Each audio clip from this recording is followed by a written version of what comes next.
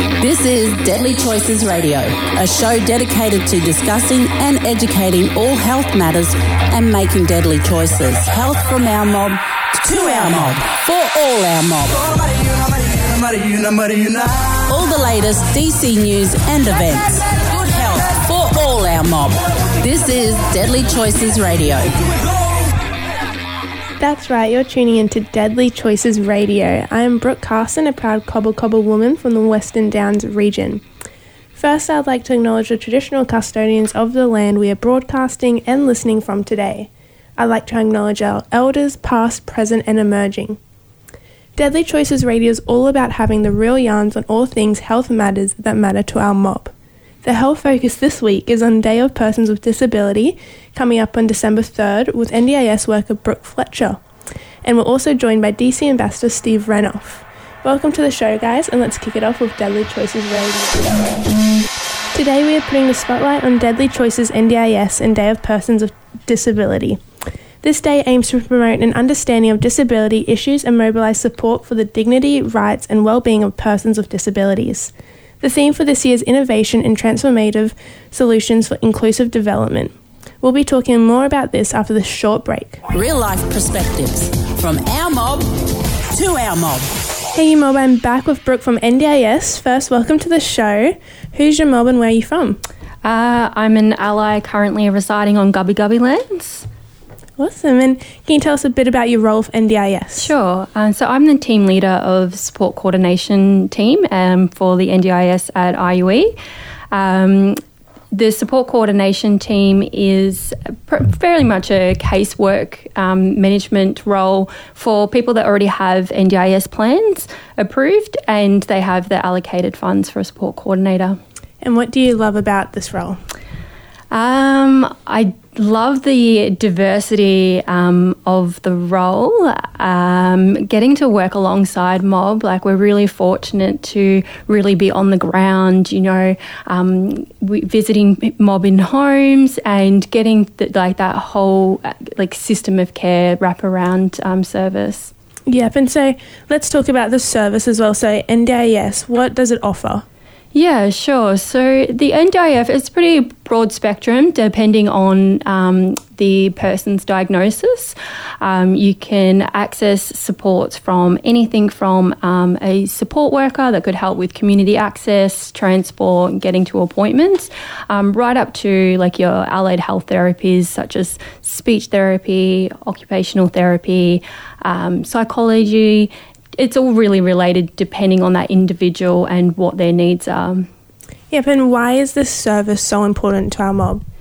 Yeah, it's, the NDIS is a really important factor in healthcare in general.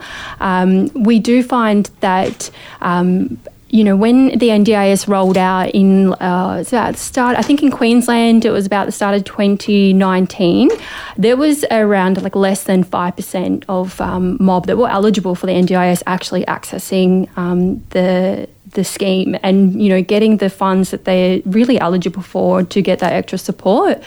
So we just find it's really important. At the end of the day, we recognise it is a government insurance scheme. NDIS stands for National Disability Insurance Scheme.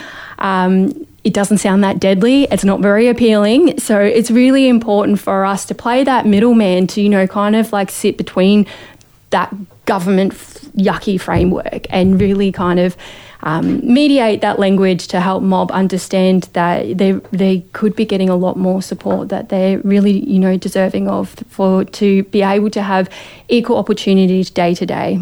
And you touched on eligibility there as well. What makes someone eligible for this service? Yeah, so it's anyone from the age of 0 to 65 that has a lifelong diagnosis. It can be all really dependent on that supporting documentation and assessments and reports that you get related to the diagnosis.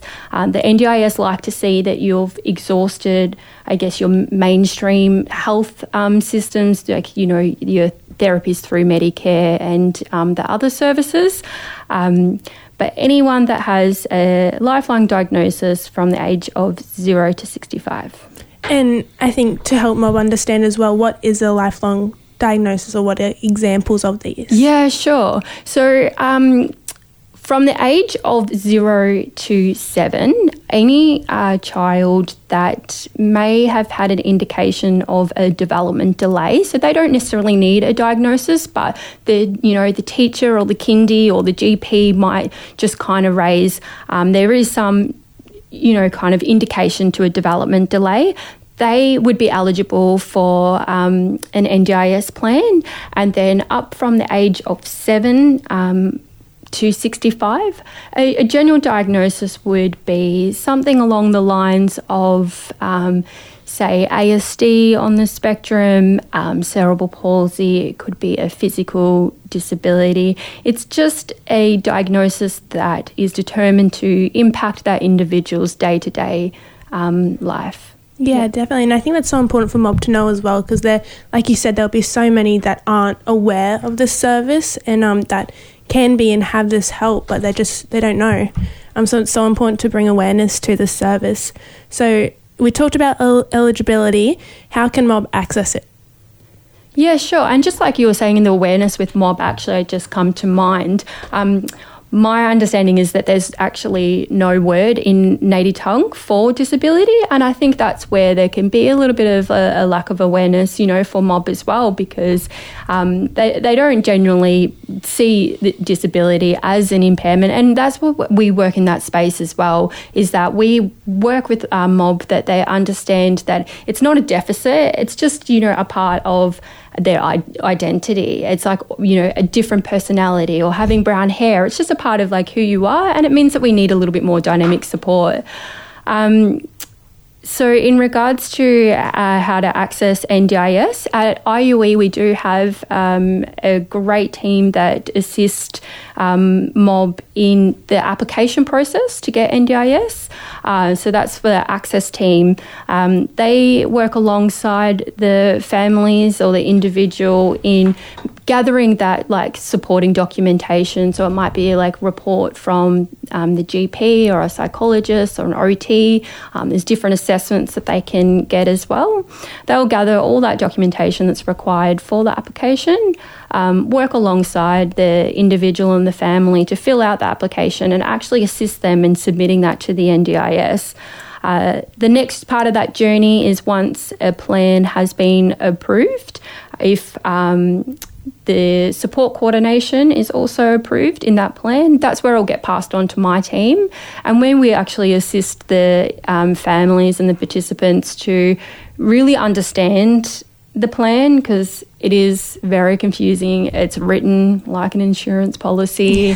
It's a lot of jargon that doesn't make a lot of sense. So we really help break that down, bring some understanding. We will help, really utilise the funding and make sure that they get the most out of that funding, and also assist with supporting them making some really informed decisions about what supports they want to access, and we will coordinate those referrals and stuff as well.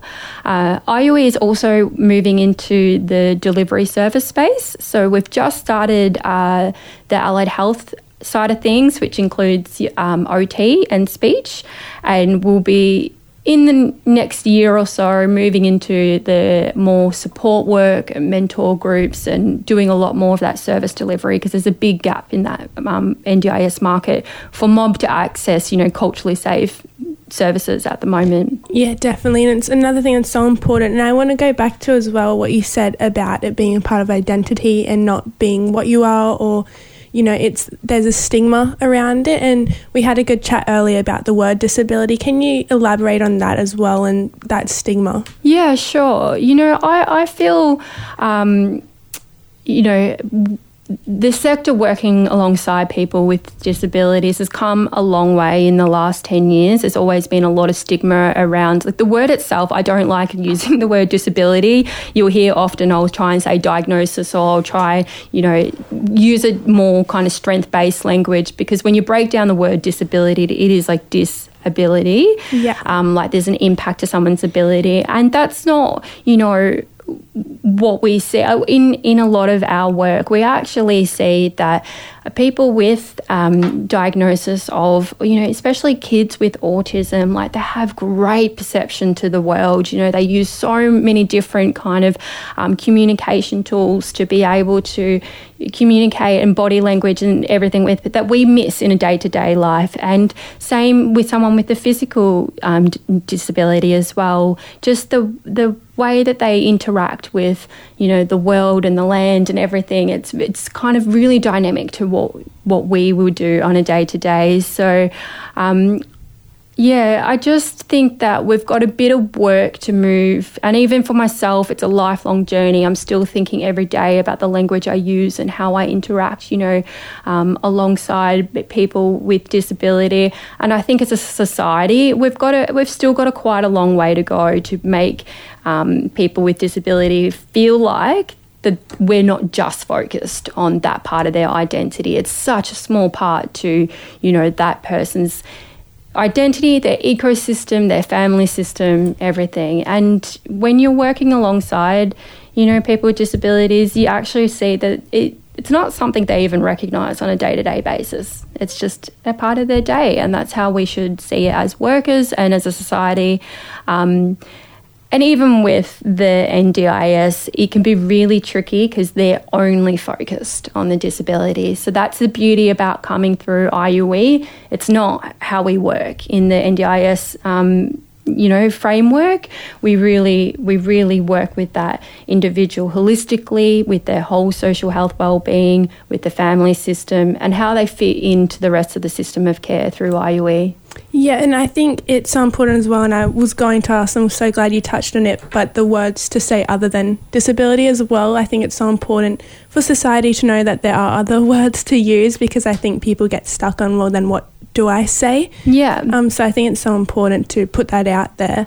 And also, you just touched on it there, but the support for families and individuals, what do you guys do around that?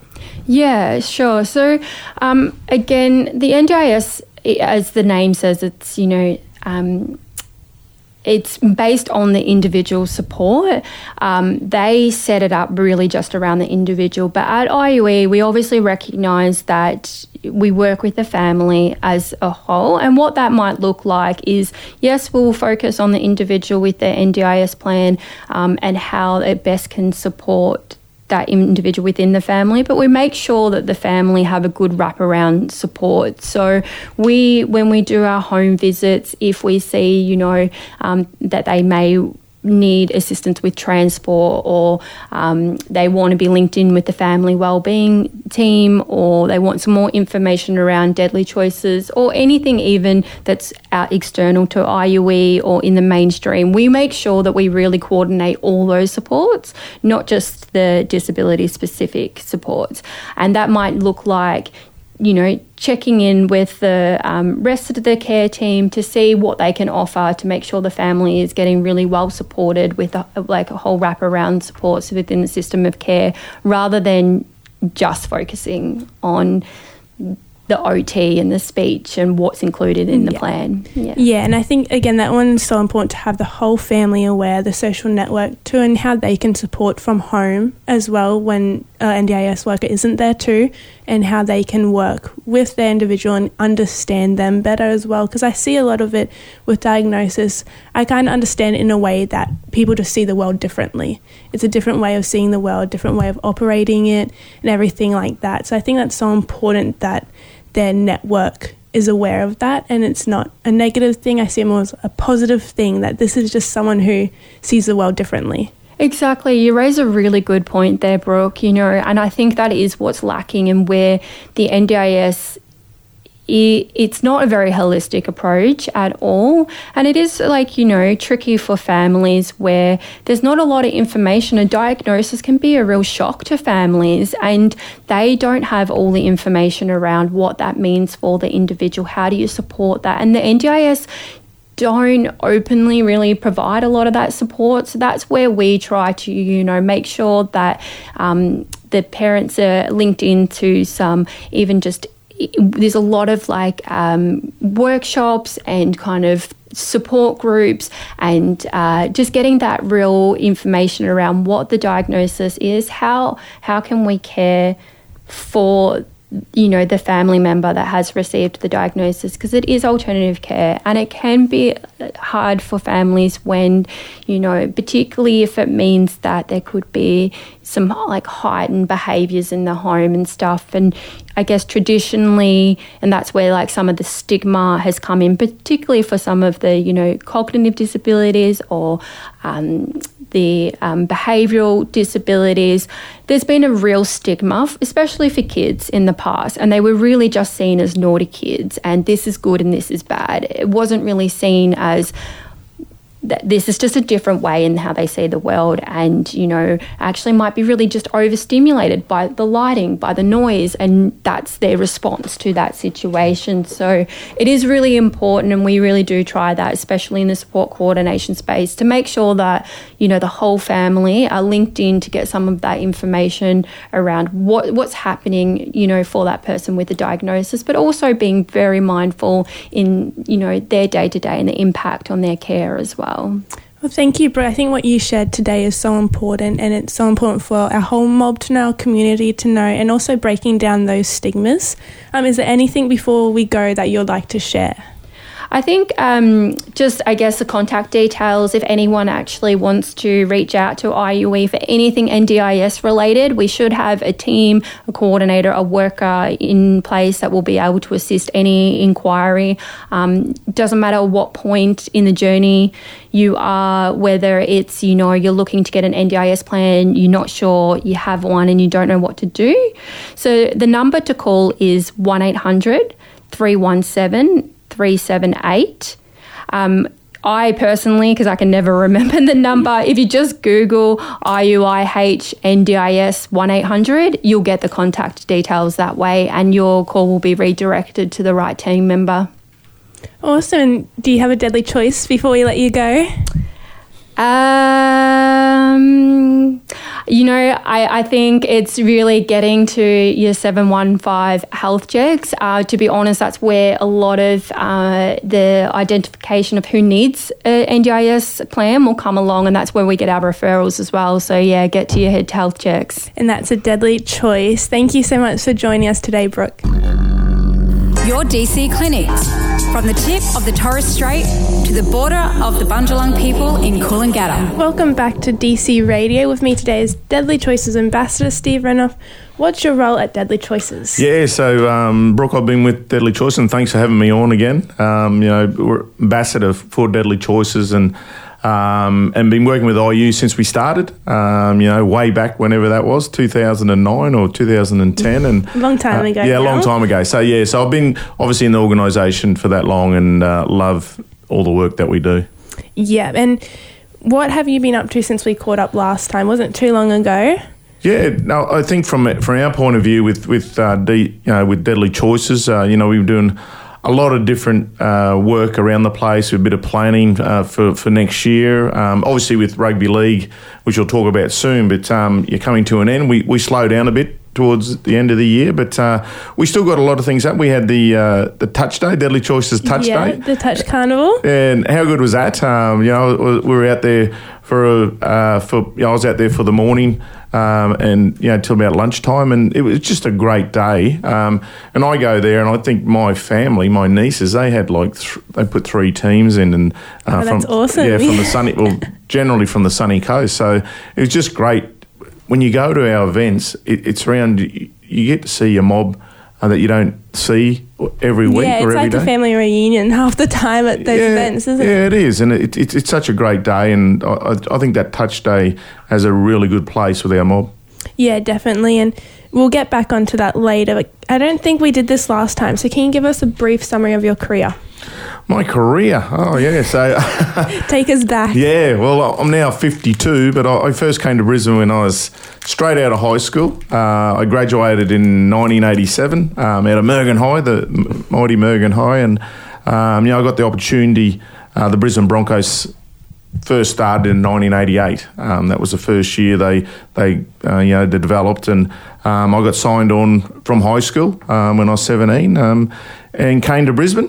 come down here, and part of my contract was I had an apprenticeship at the Mart Hospital, and I completed that along the way. So for me, and then I sort of set myself up pretty early with rugby league. We were very lucky; we had a good team, and I debuted. When I was 18 for the Broncos, and then really it's like everything just progressed from there. So I was very, very fortunate that we had the players and obviously our coaching staff and Wayne Bennett and support from the whole club, like even our CEO, John Reba at the time, So it was just one of those things. I was sometimes, you're in the right place at the right time, and I was fortunate enough to be there when we started. And look, I went through and with the Brisbane, we won 4 grand finals in the 90s, so I was part of them, 92, 93, 97, 98. And along the way, which is obviously something that goes along with being successful as a rugby league club, is I got the opportunity to play Origin, and I got the opportunity to play for my country. So, for me, I was very, very fortunate. My career sort of went from 1988 through to 2001, so I was fortunate I finished in England in 2001, and had a great time over there. My youngest boy, Freddie, we found him over there. We keep saying we found him over there 21 years ago. He's 21 this year, Fred. Picked him up. Yeah, picked him up, but he was born over there. So, and it was just a great time, and a great way to end my career. Yeah, pretty amazing career. And you're still the top leading try scorer for the Broncos? Yeah. I think Corey Oates might be creeping. He's creeping closer and closer. And it just showed the team we had. And I always I say that I was just on the end of some great players like Alfie Langer and obviously Kevin Walters and I had a bit of a thing that we had a good partnership at every level. From Brisbane to Queensland to Australia, and so I was very, very fortunate they had those players around me, and I finished off a lot of great plays with the try, and Mickey Hancock, who was my winger, he's filthy on me because I got the record, and he said if I wasn't there, he'd probably have it as well, so that's okay, Mick. That's okay. Well, on rugby league, my favourite topic, we'll go to the World Cup finals. So I told you about Tyrone. We love Tyrone, but he did not know. He had not watched the World Cup final, but I know you have. Australia versus Samoa. How did you like it? Oh, it was awesome. And firstly, can we say, congratulations to Samoa. I mean, they didn't win the World Cup, but they made the final, and that's massive. In the rugby league world, that's huge. Definitely. For one of the Pacific Islands to make the final, and they played some good rugby league. But from Australia's point of view, for me, it was really much. Obviously they played New Zealand in the semis.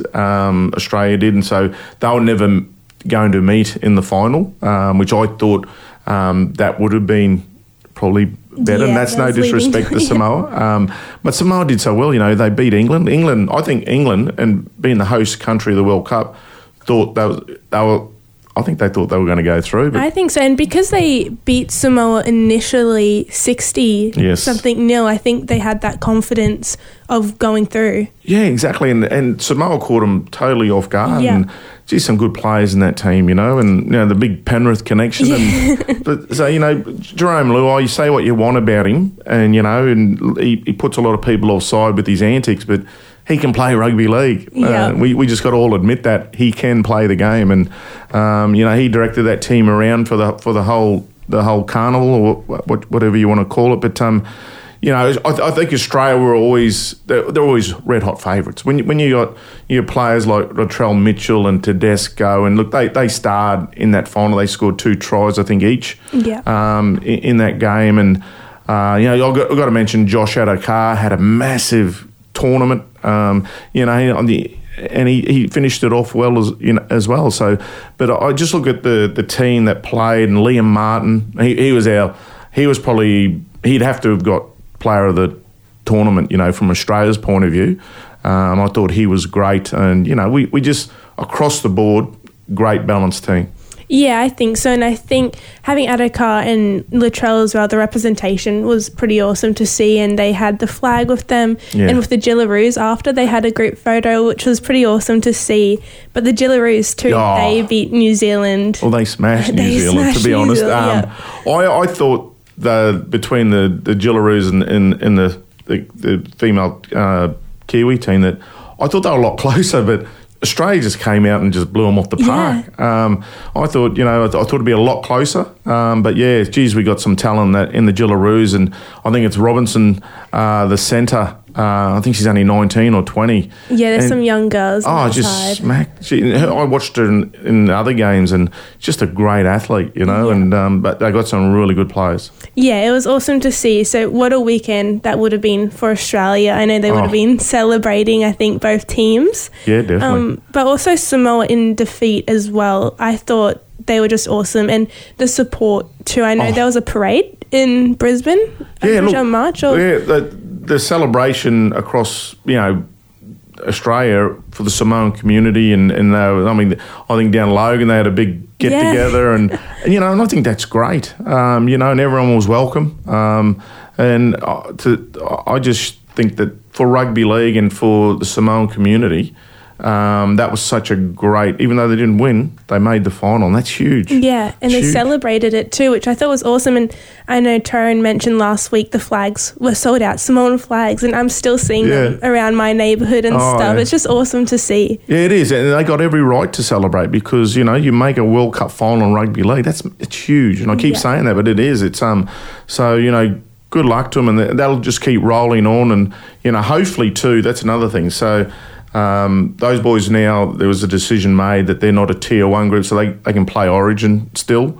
So that's great, To'o and Luai, in the New South Wales team, because there was a threat because they made the final that they'll go to the next tier, which means they couldn't play Origin, but that just didn't make sense. So. Yeah, because if they did that decision now, then would they not be able to play for the Blues? Was that... Yeah. So, and there's so many different things around that. Yeah. And sometimes I struggle. To understand the Origin eligibility. Yeah. I'm pretty simple with it. But, so with the countries like that who second tier, but they're not going up to the top tier, like Australia and New Zealand and England. So that's great. It means I think that makes them all eligible for Origin. And keep our Origin very entertaining too. Oh, definitely. And they'll be out for revenge after this series too. Well, I was at the Queensland Sports Awards during the week or last week, sorry.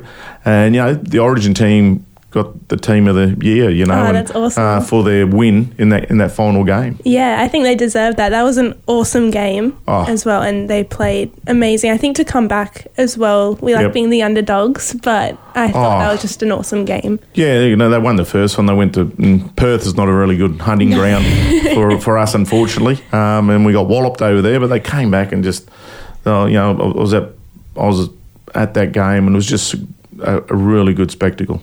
Yeah, definitely. And I think we'll go back to the Jillaroos side as well, and having Talisha Harden. We touched on her last time, but I think it's so good to see her win the Cup as well. Like, how awesome to have our ambassador there. Have Talisha there, and she flies the flag.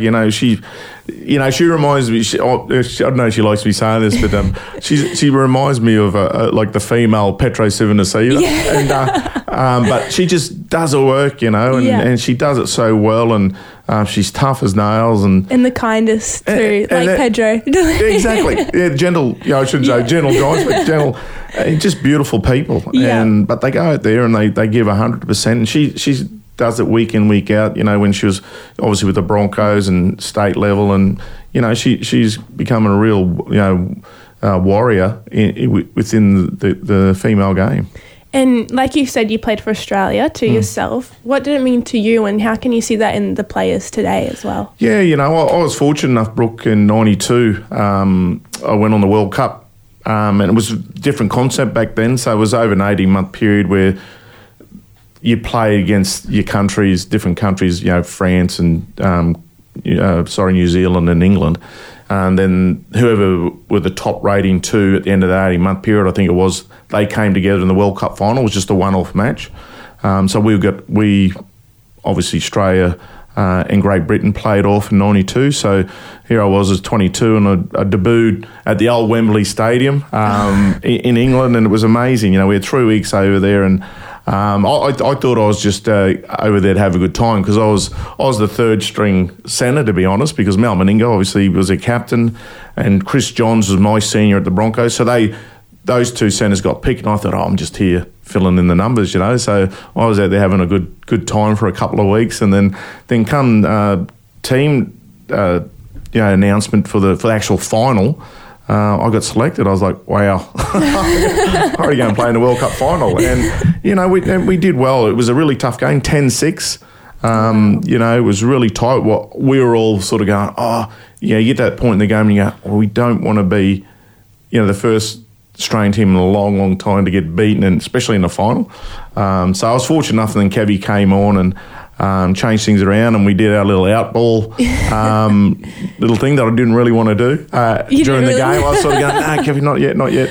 But he forced me into it, and that just shows, the connection we had. And I saw him coming across the ruck, and I thought we knew what we had to do. Yeah. He put the ball in the right place, and I just had to get there. Oh, that's awesome. And on Kevy to the Broncos, what are you thinking for next year? Yeah, I'd say to everyone, I've been asked this question a lot of late, and they actually had a really good year, to be honest, compared to where they were. And terrible end with, the last 6 games, and, we capitulated a bit. But all in all, we finished better than we have, the last few, wooden spooners. So the thing is, they won, games during the year, and they played some really good rugby league. And, I've got to mention Selwyn Cobbo. What a breakout year for him. Yeah, he's such a talent. He turned 20 the week he got selected in the Origin team. He was only 19 when he got selected, but he turned 20 that week prior to the first game. And he had a great year. I think people got to get excited about the Broncos because they're on the way up again, and last year showed that. And even the year before, how they finished the season. So it's only going to get better. A lot of people are heavy on Kevy, and, there's been a few changes around the place. But that's okay. That's rugby league. But I'll let people know that we got a really good young team that are going to be even better for it next year. Yeah, definitely. We've got Reece Walsh now. Yes. Selwyn, Katoni. We've got some pretty... good strike power. Some young talent there. You know what I mean? And that's what we need. And, I think we got a good mix. And as I said, Adam Reynolds coming in it was a big shift when he came into the team last year, and the boys really enjoyed having him around and playing with him. So I'm looking forward to next season. Yeah, me too. And I think we have to talk about the Dolphins too coming next season, 2023. Yes. What are you thinking with the Dolphins? Oh, look, I think they're going in. They've come on board as Deadly Choices, Yeah, our partner. New partner, and that's great, and the work that will be done there. And it's like when we first signed with Brisbane Broncos back in the day, and I think it was about 2013. I think it was. No, it might even be more. So it's good to come in on the ground level with the Dolphins, and I just think that they're very different to the way Brisbane started with player wise and whatever, but they're still going to be competitive, and they'll only get better. Yeah, and I think too, a lot of people don't realise they do have a pretty solid team. Yeah. Their forward pack. Yeah, they got some the Storm. That's right. So they've got some really good players, and as you say, ex-Storm players, and they come from a coach like Craig Bellamy. Wayne, well, they say they're similar, but they're not. But I think Belzer, spent a bit of time at Brisbane when we were there, and he obviously got a lot off Wayne Bennett. But these boys are coming there. They're disciplined. They know what it means to win, and that's a big thing. And if you haven't been in a club that was used to winning, it's something. It's nearly like you learn to win. So these boys come with that. So that's a positive for them. Yeah, I think so. I think they're definitely going to be a team to watch next year. I'm here talking to the Pearl. Stay listening and we'll get an update on Deadly Choices events coming up after this short break. Real life perspectives. From our mob to our mob. Welcome back to Deadly Choices Radio. Let's talk DC events. Steve, how's the Touch Carnival? We touched on it earlier. Yeah, look, as you said, Brooke, you know, it's such a great day, and you know, I know the ambassadors enjoy going out there and just mixing it with the community, and you know, once again, it was well represented by the community from, you know, not just from Brizzy, but from, you know, from out around all over, and I thought it's a great day. It is a great day, and I think all the uniforms I saw too, they were a highlight for me. I think seeing them, and you could see the DC shirts being converted into touch uniforms, which I thought was really cool. But how are you involved in the day? Yeah, in the day, so we just go along, and it's just around community engagement, and it's just talking to our mob, you know, and they love having the ambassadors around. So, you know, it's good. You know, Tyrone and Willie Tonga, you know, we were there, you know, getting around, and it was just around. And it's one of those days for us where it's just a casual time that you just get out there and you chat and connect with the community. Yeah, it is so important, I think, for our mob. But you have another event coming up. Do you want to tell us a bit about that one? The Senior Games, the IUE Shield, which is on the 9th of December. And that's down at Mount Warren Sports Centre. So that's Milne Street, you know, at Mount Warren Park. So... yeah, that's awesome, and you know, I think most of the teams are registered. But if you know, just to let everyone know, remind them if you're not. Get onto it. Get onto it, yeah. And I heard it's pretty competitive. Oh, it is. The seniors games. It's probably from an ambassador point of view, and I talked to the other boys about it. It's one of our favourite, if not the favourite. Events that we get to go to are the Indigenous Games, because we get to see all the elders, and it's really sentimental to me, because I get to meet a lot of the elders who knew my mum and like that, and that's what's so good about it, and you get to see you know your mob that you haven't seen for a while. Yeah, it's a connection. It is. It's a great day, and you know, and you know, you got to shout out to Dusty.